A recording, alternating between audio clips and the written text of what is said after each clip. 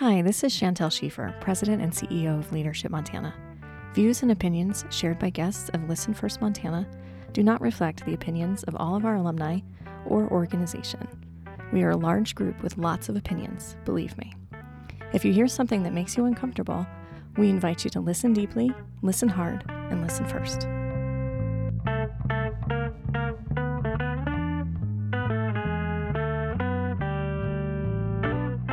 Hello, I'm Chantel Schiefer, and this is Listen First Montana, a podcast of Leadership Montana. Today, we are in Billings, and our guest is Dusty Eaton. Dusty is an alum of our class of 2018 and an architect here in Billings. He earned his master's degree from Montana State University in 2006 and joined A&E Architects that same year. Due to his exceptional design abilities and strong leadership skills, Dusty became A&E's youngest partner in 2012. His passion for innovation and zeal for challenging the status quo inspires his coworkers, and as a result, he was promoted to CEO in 2017, just 5 years after becoming partner. Dusty, welcome to the podcast. Thanks, Chantel. Glad to be here. We're glad to have you. Dusty, tell us more about A&E. So A&E is a multidisciplinary design practice. So we've historically been an architecture firm, and that's how most people know us. But we've actually started to really rethink what design means. And architecture, I think, is often put in this perfect box and said, this is what we do. And we've actually started to really break that barrier down to realize that solving design challenges comes in a lot of different mediums. And when we start to think about, we were realizing that our clients were coming to us with an architecture problem was only a small piece of what they were actually needing to solve. And so we have started to think more holistically about what design is and how we solve creative and wide-reaching design challenges. So through design thinking and through starting to really push on what design means, we've started to solve and take on these design problems that include graphic design and branding and website development and architecture, and especially the fusion of all of those. So a great example is somebody comes to us and says, we're starting this new restaurant, and here's our site. And so we're designing the space, we're creating the concept, we're designing the architecture, but we're also building a brand with our branding team, and we're doing the graphics and the environmental graphics in the space, and we might be building their website with our web development team. And so we're really starting to think about all of the touch points that their clients are going to have and how we create a consistently high level of design for their customers, right? So right now we're working on a brewery here in Billings where we're designing the space, we're doing the furniture design, we're designing all of their beer can labels and building their graphics and doing their marketing. And it all creates this really great consistency among the design work, from the beer can label that someone might pick up in a grocery store to somebody walking in and experiencing the space. We're really designing all of that. So you end up with this really great and consistent design touch point. It's what we found, Chantel, and I'm obviously very passionate about this because we found there's very few people doing this, right? Like starting to think about, it's not just an architecture problem, it's a design problem. And yeah, a big part of that is architecture, but there's also these other elements that can come into play. They may not. We have many projects that are purely, traditional architecture, and we have many that are just a graphic design challenge, building a brand for somebody. But there's also these that they fuse together, and that's where there's some really cool sparks that start to happen. So is there anything you can't do? Well, we actually, so the magic actually happens when we bring different minds together. So we talk a lot about the unique innovators that we have here are not just architects, right? We have a lot of architects, but we have graphic designers, we have creative writing, we have web development, we have marketing. So all of those start to, if I bring a graphic designer to an architecture problem, he looks at it differently, right? Or if I bring our web developer to a graphic design challenge, she looks at it completely differently, and she's thinking about the impact of how we might build that on the web. And then you have our base of architects. And so it's just really about creative minds coming together to solve interesting problems in better ways, because we all bring a unique perspective to the challenge. Sounds a lot like what we do at Leadership Montana, bringing different perspectives together to address challenges and opportunities. There's a lot of parallels there. Yeah. I like that. And I love that we've built a culture of Leadership Montana here at A&E. Mm-hmm. You've got a number of graduates of our program here. Yeah, we've really made it a priority to continue to invest in Leadership Montana. It's an important organization in this region, and it really ties closely to our internal philosophy and my personal philosophy around building leaders. And if we can build leaders, we can solve a lot of problems. And oftentimes we need to start right here in our communities and in our state to build those leaders. Yeah, absolutely. You talked about investing in infrastructure, and that includes this building. Can you tell us a little bit about the changes that this building went through? Yeah, this building, so we're sitting right in the heart of downtown Billings, and this was the first YMCA in Montana. So just this incredibly significant building, really rich history, and it was actually sitting vacant. It had a lot of lives over many years in the past, and it's been everything from starting as a YMCA with a swimming pool and running track to several different drugstores. Many people come tell me that are in their 70s remember as a kid being in the drugstore. And then most recently, a lot of people remember it as the downtown Wendy's restaurant. And so we with a group of partners purchased the building, and we renovated the entire thing. So one of the big drivers, we're just big believers in downtown. And so all of our offices across the state are in the heart of downtown in the community that we're in. And one of the big goals for downtown Billings is to increase living, more living units. So as we renovated this building, we started to think about where should our space be in this building, and what else should we have? Should it be office? And we decided that downtown kind of urban lofts was a real important factor for moving downtown Billings forward. So we have 2 floors of these just beautiful urban lofts, tall ceilings, brick walls that are full. We have great demand for them, and then we have the rest of the space and one tenant at the end that has really been transformational for us. We were in a tight space before. This provided opportunities for more collaboration and bigger spaces, more opportunities to grow. And we just when we commit to being in a community, we believe in investing heavily in that community.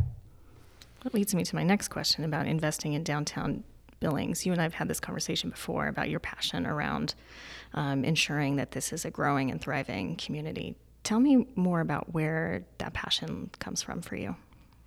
Well, I was born and raised in Billings, and I've had the opportunity to travel the world and also to work and see a lot of different communities, and seen kind of all ends of the spectrum when it comes to what a thriving community looks like. And I once heard a urban designer describe a successful downtown as one that is busy on a Sunday. I thought, what a great description. A downtown, we've all experienced those downtowns that are just booming on a Sunday, and then many that are not, and what a Sunday can feel like in a downtown that is still, has room to grow. And I've always thought about that, and I've thought about the value that we place on a downtown really defines a community. The density, the opportunity, the real heart of any community is the downtown. And so how we start to shape that, we all have an influence on it, right? And every decision that we make, the decision of where we're going to build our office and where we're going to draw people, is a decision that we make as leaders in the community to have it's a small change, but it is a change, right? And so we took this very important intersection of downtown, and we said, if we're going to be down here, we want to actually not be the kind of business that's boarded up on the weekends, that's closed, that after 5 o'clock, no one knows we're here. So we took that next step to say we're going to really invest. So we are on the Art Walk every Friday's Art Walk throughout the season. We're a host location. We're part of the downtown events, from trick-or-treating to the Christmas stroll. And those are important events to say, we're not just going to be here, we want to be a part of the fabric of downtown. Oh, that's great. I've had the pleasure of having a Leadership Montana event here. It's a beautiful space to host parties. Thank you. So how have you seen the community change, and where would you like to see change continue? I think an important area for Billings and really for the state of Montana is to be able to attract young professional talent, to pull that talent back. And some of our greatest hires over the past few years have been young families that have left the state. Oftentimes they were either from Montana, or they may have studied here in Montana, and then they left and they went to an urban location. They've been there for 5 to 10 years. They have a young family, and now they want to be back in Montana. We get that a lot. And some of those, there's just incredible talent, and we have to be a city and a state that we can attract that talent back to. And I think when we can do that, it really starts to have a compounding kind of ripple effect, right? When we can bring youth and energy, people that are inspired to make change and to invest in the community and want to see that kind of change happen, they're going to commit to it. But we've got to get them here. We've got to get that young talent to come back to Montana and to see that value and to see why they would want to live here, and then make that commitment. What do you think is keeping those folks from coming back to Montana? So I think there's a opportunity. I think there's also a perception that they can't realize the same kind of job, the same kind of pay, the same kind of growth potential in Montana that they can in a bigger city, in another location. And I actually was right on the cusp. We were planning to leave Montana after graduating and working for a couple of years. My wife and I had jobs. We were on the move. We were ready to move to an urban location, and we really wrestled with this decision, and it was incredibly tough. And we went back and forth, and ultimately decided for many reasons that this was where we wanted to be. And if we were going to be here, we were really going to invest, and we were going to make sure that we could see the same kind of opportunities here that we would elsewhere. And I've seen that. I've been able to experience that, and I've realized that you're not more limited by being in Montana. You just may have to get a little bit more creative about how you approach it. Another comment on that I find really interesting over the last few months is I've seen Montana become a destination that it may not have been fully seen as prior to the pandemic. And that's been, we have a tremendous amount of work right now tied to people moving to Montana because it's seen as a great place to be now, right? The kind of vacating more urban areas and coming to Montana. We have seen a lot of new work come from that. It's really interesting. In just a few short months, right? A few short months. How do you feel about that for the future of planning this sort of influx of folks moving to Montana? Yeah, I think we have to be intentional. I think we have to, I think the first step is simply being aware of it, right? We know that we're starting to see this happening. So now, how do we make sure we're thoughtful about the growth? How do we make sure that we plan accordingly, but also that we leverage the opportunity? Because now we've got talent that has this desire. I have 4 different friends that lived in urban areas. A recent friend of mine just from San Francisco is moving back to Billings because of this and said, I can't do it anymore. I can't handle the density. This was the tipping point to be back in Montana. He is an incredibly talented computer programmer who is now going to be working remote and starting a division of the company he was working for right here in Billings. Really innovative tech company that said, yeah, go and let's build from there, right? Because everybody has gotten more flexible about working remotely. They've become more adaptable to that kind of thing. And so suddenly Montana becomes very attractive.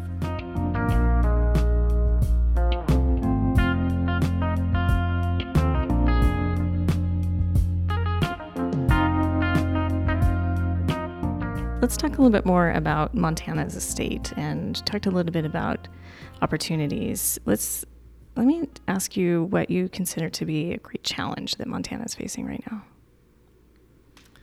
I'm going to come back to this ability to, I would say, kind of recognize who we are as a state, and flip that to the opportunity is Montana has a brand. And it has a brand that needs to be leveraged, we need to really think about and see the opportunity. And Montana has got this great attraction, this kind of magnet for, hey, you should come here for a trip, right? It's this like kind of tourist destination that is seen as a great opportunity for 2 weeks, and less so as maybe an opportunity to live here. And how we start to flip that conversation and start to use the brand that Montana has, because it's very unique. It's really unlike any other state. Montana has this brand that I think has to be I just don't think we've fully taken advantage of that.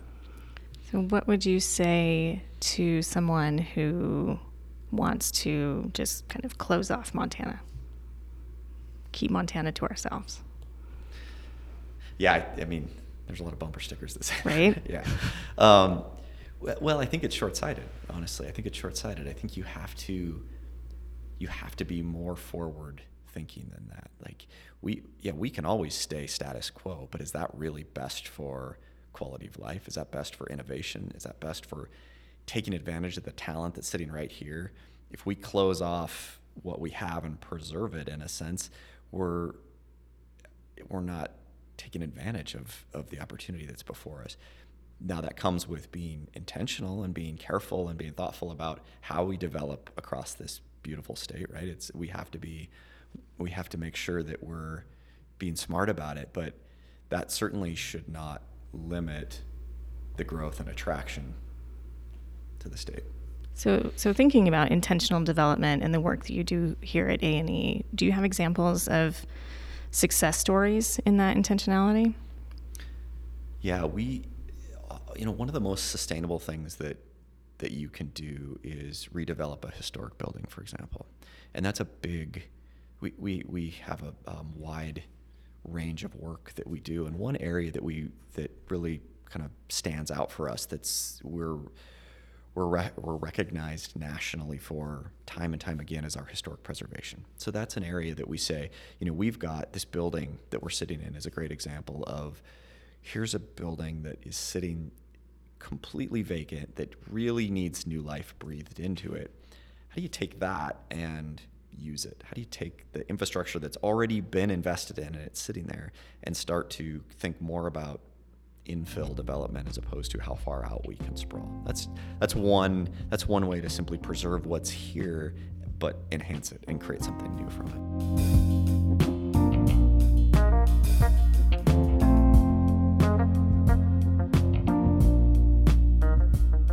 Ask you about working with Montana State University. We were on campus when you were in Leadership Montana class, and we were walking across campus, and I asked you, how many of these buildings has A&E been a part of? And you kind of pointed out several. Tell me what that partnership has been like for your company. Yeah, the collaboration with Montana State is one of my favorites. I mean, they've been just an incredible partner and a long-term client of ours that I often quietly say they're my favorite to work with, just because this is going to be public. Yeah, they're innovative.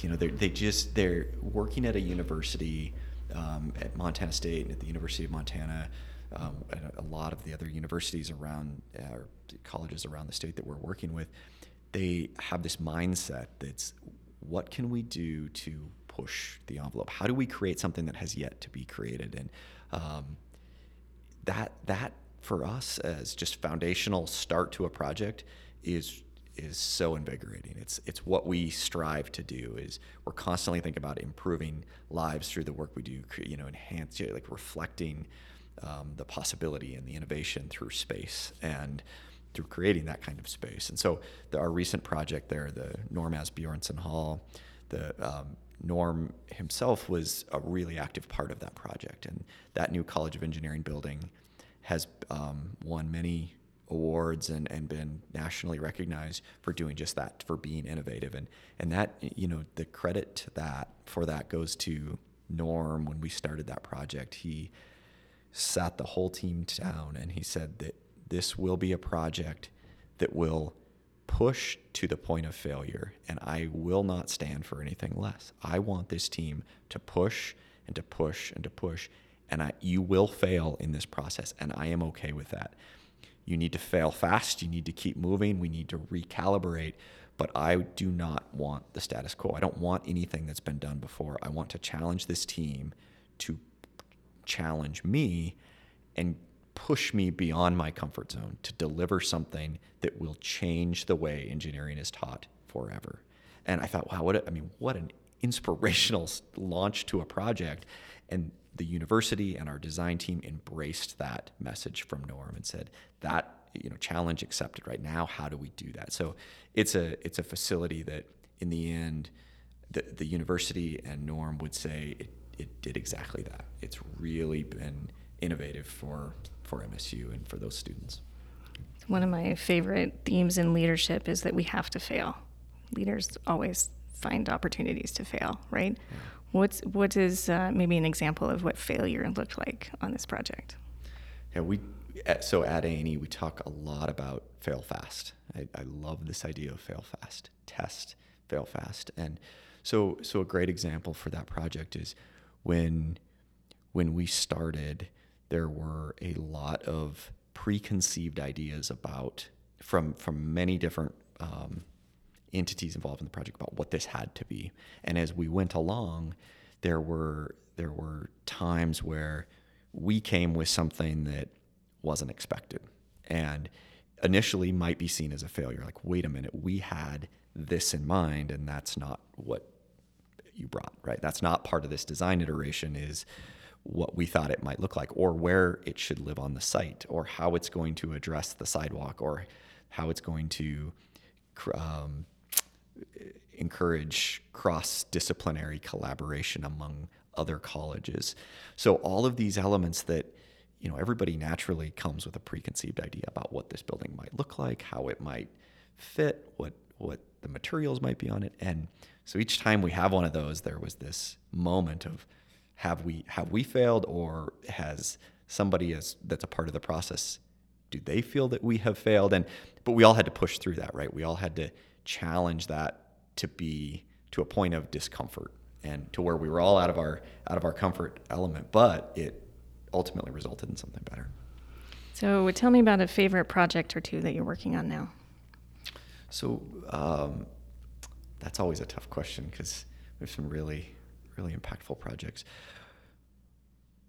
Norm, staying with him for a moment, he is probably one of the most forward-thinking individuals I've ever met. And he, at his age, in his 80s, believes in the value of investing in a community and giving back. And he always has told me, if you're in a position fortunate enough to give back, that is your first obligation. That's your first obligation to the next generation, is to give back. And so we are now working on a project with Norm for his hometown in Winifred, Montana, doing a remarkable, it's essentially a new school for the students there. And this will be one of the most incredible educational facilities in the region, without question. And it is Norm's vision. It is Norm funding the project. And he called me about a year ago and said,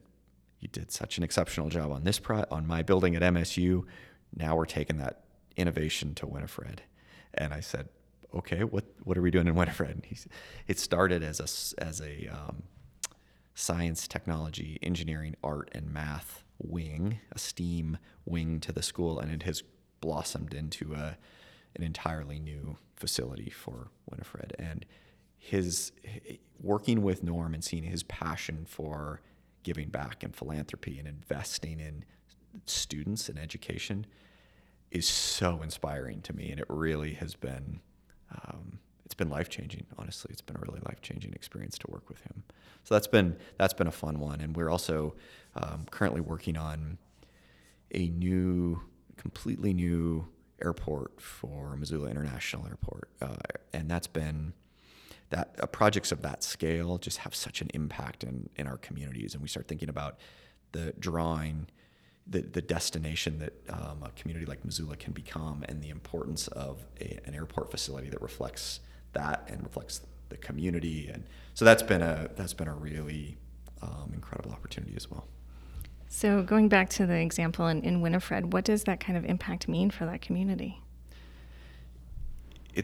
Norm's vision for that is this school will become a destination to draw commerce, to draw an increase in population. It really becomes the heart of the community. I always say when we're dealing with educational projects, there is no greater building in a community. There's no greater civic building than a school, right? Everything happens in a school, from educating our students to after school events and sports, and then you amplify that in a really small community. It truly is the heart of the school. So in addition to the educational space, this facility will have a world-class fitness for the community, fitness areas. It'll have a running track around this new gym. It has indoor areas because it's really cold in Winifred, and it's a place for the community to gather. It's a place to go. It's a place that they can have a lecture. So now all of a sudden you have a facility that can accommodate that in a small community that they didn't otherwise have. It's a game changer.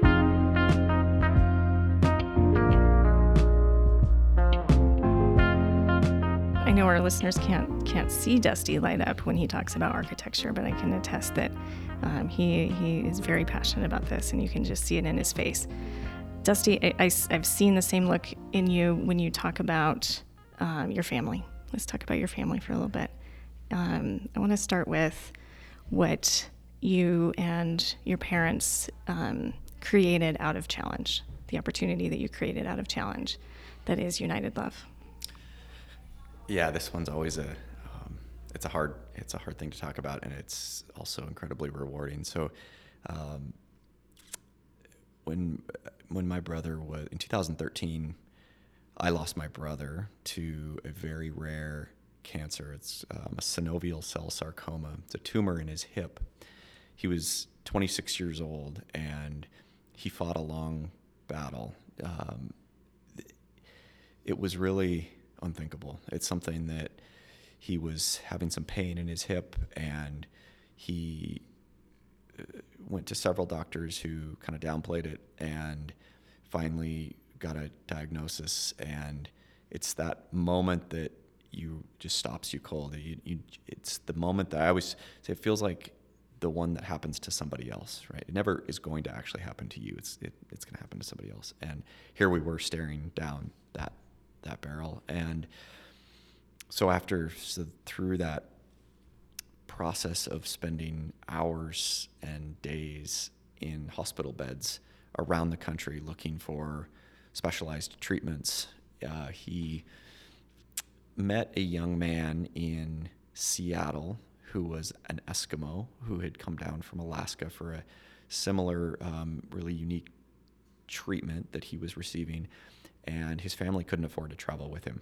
And he was in the room next to my brother Ryan. And he was sitting there by himself for days. And my brother had this incredibly big heart, and he was way more worried about this kid in the next room than he was about himself. And he kept asking my family, has anybody been to his room? Has anybody checked on this kid? And nobody had. Nobody had been there, and he was by himself, and he couldn't afford any technology, any means to stay connected with his family. So every few days they would call on a hospital phone, and my brother was sitting there with an iPad, and he realized at that moment the impact that a device as simple as an iPad had on his experience, right? He was staying connected to friends. He was FaceTiming. He was anything to distract from what was really happening in your time in a hospital bed, create that distraction. And he was a graphic designer. My brother had finished his degree in graphic design, and he had, as his thesis project, was starting a company that he called United Love, LUV.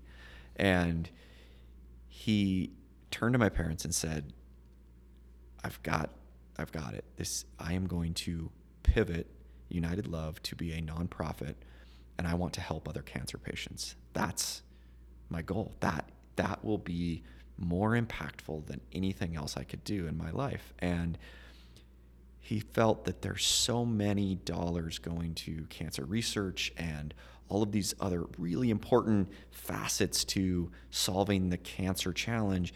But from his perspective, he said there's very few that focus on the patient that is tangible today, have a positive impact today. And he thought if somebody did that for me, it would be a game changer for my experience right now. So with that, he started to think about what United Love could do. How could we help cancer patients? And it started with maybe we could buy him a gift card, or we could get him dinner and takeout, or these really small gestures that might just give him that glimmer of hope and happiness. And it soon grew into, what if we could give an iPad? And he said, could you imagine if we could sell enough of my graphic design shirts? This is going to start this. It was a t-shirt design business. Imagine if we could sell enough shirts to where we could give one iPad away. And just a few months after that, Ryan passed away. And within the coming days, my dad said, he got our family together and said, we are going to print Ryan's designs on shirts and hats, and we're going to carry this forward. We need to do this for him. And we did.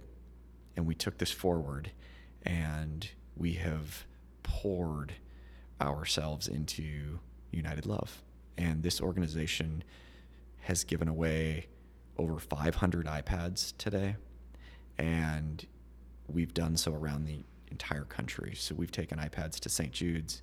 We've covered every hospital and treatment center in Montana that we can think of. With many of them, we've been back numerous times to donate more iPads.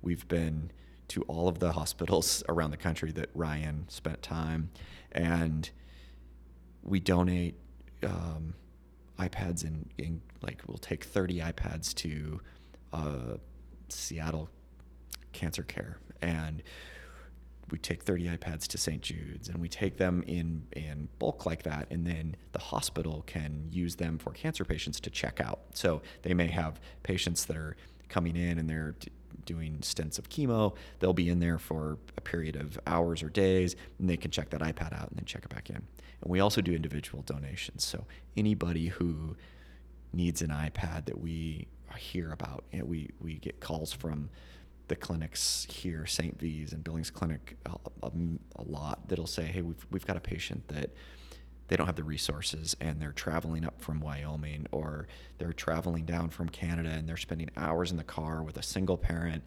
just to get here, and they have no resources, and an iPad would be transformational for them. And we can't get to that hospital fast enough to give them an iPad. United Love apparel, gift cards to buy, iTunes gift cards to buy apps and music to put on the iPad. And it's been the most incredible way to redirect energy that is otherwise really difficult to do. It's really difficult to go through that and figure out, how do you get up the next day with this unthinkable burden of losing a son at 26, a brother at 26. These are just, but when we see that hope, when we see that positive impact, it really makes it worth the investment. I am just always in awe of you telling that story, and I know how hard it is for you, and I appreciate you sharing it here today. We're very passionate about it. Yeah. And my family, when my son was receiving a bone marrow transplant, grateful to have the generosity of United Love as well. Thank you. You've been there. Yeah, we've been there.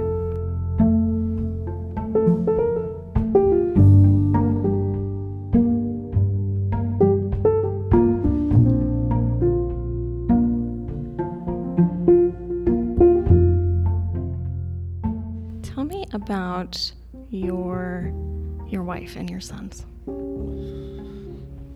Yeah, so I have 3 kids and a very loving wife who is mostly managing those 3 kids at home, and it's a full-time challenge, that's for sure. And so our kids are 2, 4, and 6. Our youngest is a girl, and then 2 boys. And we love it. We just love investing in our family, and it's certainly a priority for us. Our oldest son is 6 years old, and he was born with Down syndrome, and it just rocked our world. He showed no typical markers on any of the scans early on during pregnancy, passed all of those checks, and completely surprised us with that challenge. And we didn't know how to take it at first. Of course, it just brings you to your knees when you're first born. And the way we were told by the doctor was he came in about 5 o'clock in the morning on one of his rounds the next day after our son West was born. And his quote was, "There's something wrong with your son. We just don't know what yet. We need to do blood tests. You'll probably know in 3 to 4 days." And how do you get up from that? Where do you go from there? It's just your first child, and that's what you hear. And we've really embraced West, and what that's something that I've had people before say, if you would have known during pregnancy, would you have done anything different? And I said, absolutely not. I mean, West is the light of our life, and he brings joy to people that you would just never imagine. And I know that he will go on to have an impact in this world that might be different than his brother or his sister, but it will be equally important. And we just embrace that fully. And so and it's also just made me realize that, if we can, I've become a real advocate and very passionate about the special needs community, and starting to realize there's such a range of special needs, and no 2 kids are the same, and it doesn't matter if they're typically developing or they have special needs. Everybody has and needs this.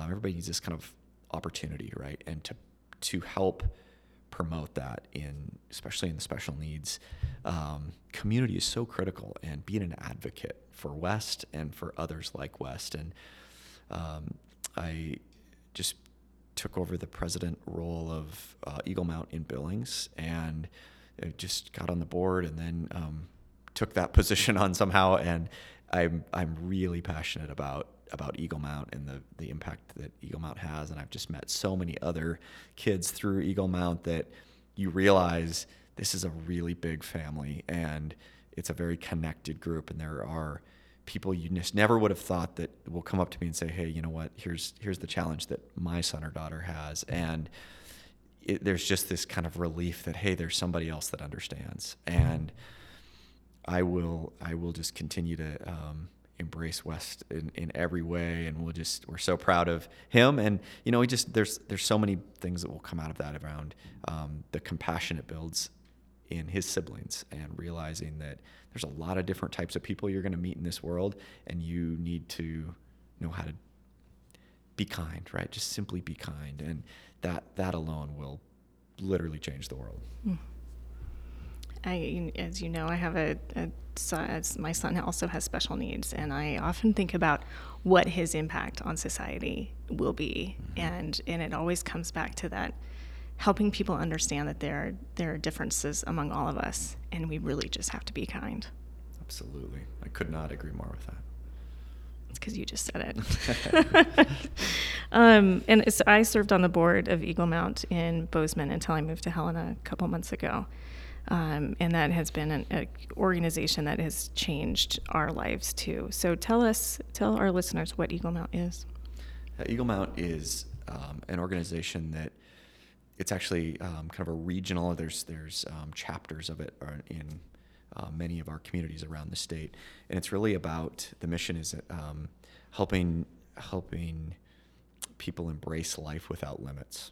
And I think that's such a great way to say this kind of all-encompassing recreation that Eagle Mount is, from swimming to horseback riding. And most people know them for the skiing, because it's kind of the most visible program, seeing the sit skis on the hill, everybody in the Eagle Mount vests. And it's really an organization of incredibly kind, passionate people that volunteer. It's primarily a volunteer-driven organization that volunteer their time to help people with a range of challenges embrace life without limits and explore and get the same experiences that you and I can have every day in all these different activities. And to see the volunteers come forward, and you will not find a volunteer at Eagle Mount that only does it once.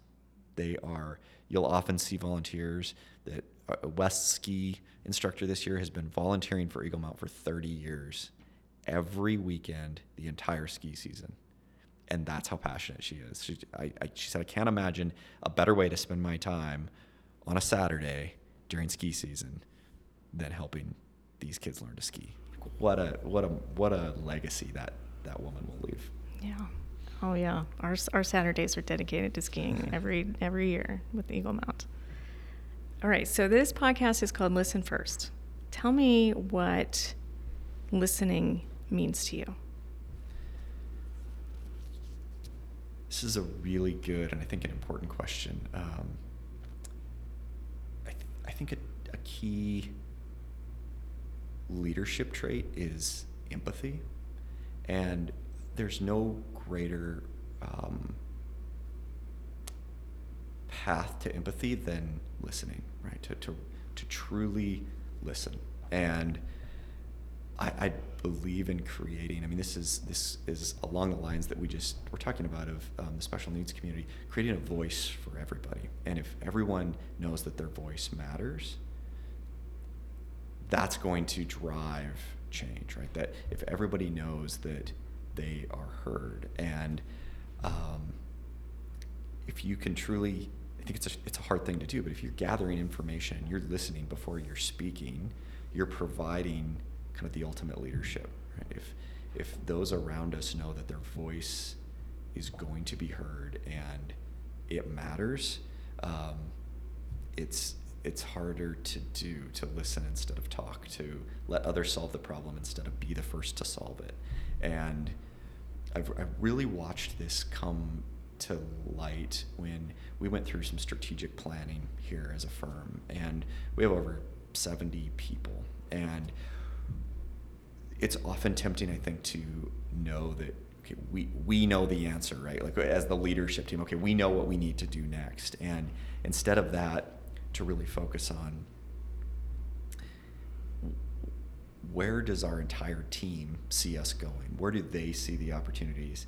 And to step back in that process and to listen and to not talk, and to actually be on the outer ring of that circle and say, we want to know where we should go and how we should get there and what opportunities we should leverage and take advantage of, but we're not going to drive this. We want you to drive it. And I watched our entire team kind of come to life, that I don't care if you've been here for 2 weeks, your opinion is equally as important. I want to know what you think, and I very genuinely mean I want to know what you think. And we drove our entire strategic vision around that input. And yeah, at some point we have to make decisions, and we have to, that all is true, but everyone's voice knows that it matters. And I really believe that people support that which they help create, that they are going to drive for something bigger than themselves when they've been a part of creating it. And that comes back to simply listening, to sort of step back and say, what do you think? And I think that idea is surprisingly simple and remarkably impactful, right? It just really, so I've since watched that strategic plan play out with commitment because everybody shaped it. And there were groups formed that people said, I want this and I want to solve that and I want to be a part of this solution because they helped derive it, right? They helped determine that was something we should focus on.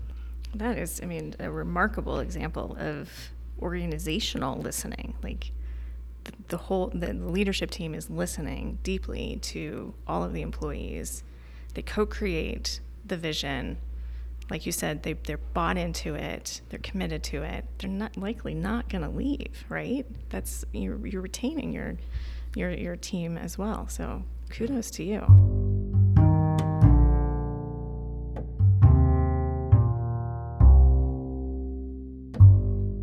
Dusty, share with us a story of incredible impact that you've seen in the last 5 years, maybe. So, a story of incredible impact I have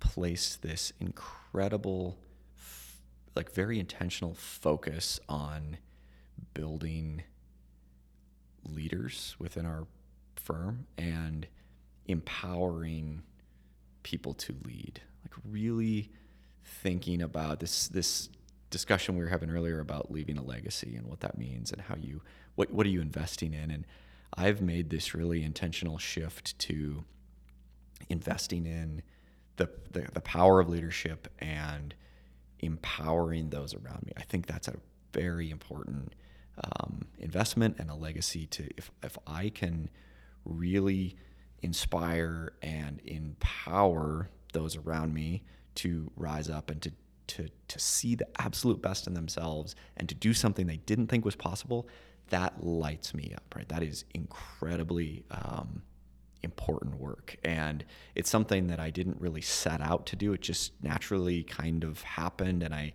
started to see impact. And I have watched several young people start out here at A&E, and they start with this idea that this must be a typical design firm. Everything comes from the top down, and it's kind of this all design ideas are going to trickle down, and then I'll have an opportunity in 10 years to do that work. And the first thing we do is flip that on its head and make sure people know that that's not how we do business, right? That's not. I actually believe that the best ideas and the real innovation comes from youth and energy and sort of this talent that is, I really don't care how much experience you have in the industry. I just want good ideas to come forward, but they have to be empowered to know that their voice matters, that that's okay, right? To bring those. And so I've watched several young people be empowered at a very young age and rise to becoming shareholders in this company that they didn't see it coming, and I saw the potential but didn't even really see it going that quickly. And the story there for me was if you really set the platform for somebody to succeed and you feed it, right, you empower them and you step back and you let people take those reins, it's really, really cool to see what happens. But you have to have the strength and the commitment to actually step back, to actually let that happen. And so I've watched that happen several different times, and it's meant more to me than almost anything else I can do. If that's the investment I can make, that's the story that they now have about their rise up, that's really what it's all about. Did you have someone in your early career kind of mentor you in the same way, or where does this vision and passion for elevating and empowering others come from? I did. I had two really incredible mentors. They were two of the founding partners of A&E, Jim Boss and Jim Baker. And I often say that there's been no greater advocate for me than Jim Boss. He's been a I find out many times that places that I'm not around, he's advocating for me personally. And I always thought, wow, that's what a gift, right? What a gift that he's given me to advocate for me, just that simple thing. And he invested, and Jim Baker too invested in me, and they gave me that platform and I didn't ever think about it until now. I reflect back on it. At the time, it's just what's happening, and you're working hard, and you're climbing, and you're trying to figure out what's next, and it's so work focused. And then you get to a point where you can actually step back and reflect and realize, wow, that was actually an incredible opportunity that I was given to, and you have to rise to the challenge, but somebody has to give you that opportunity.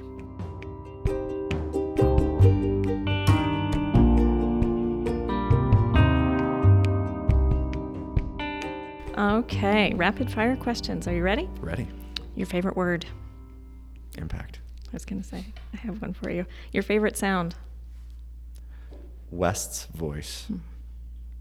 What brings you joy? My family. Who is your hero? My parents. Fill in the blank. Leadership is? Empowerment. If you could live anywhere, where would you live? Right here. Your proudest accomplishment? Leading A&E. If you could choose to do anything for one day, one whole day, what would it be? I think I would spend it with my family. What book are you reading right now? A book called How You Will Measure Your Life by Clayton Christensen. Sounds like an impact-themed book. It is. Yeah. Dusty Eaton, making an impact in Billings and beyond. Thank you, Chantel. Thank you so much for being here. Of course.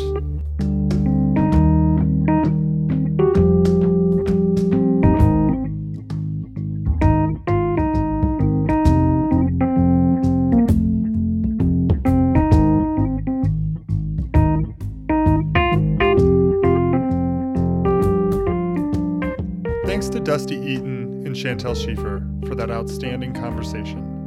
And as always, thanks to you for listening in. If you enjoy Listen First Montana, please let us know by giving us a rating and review wherever you get your podcasts. And if you're up to it, tell a friend about the show too.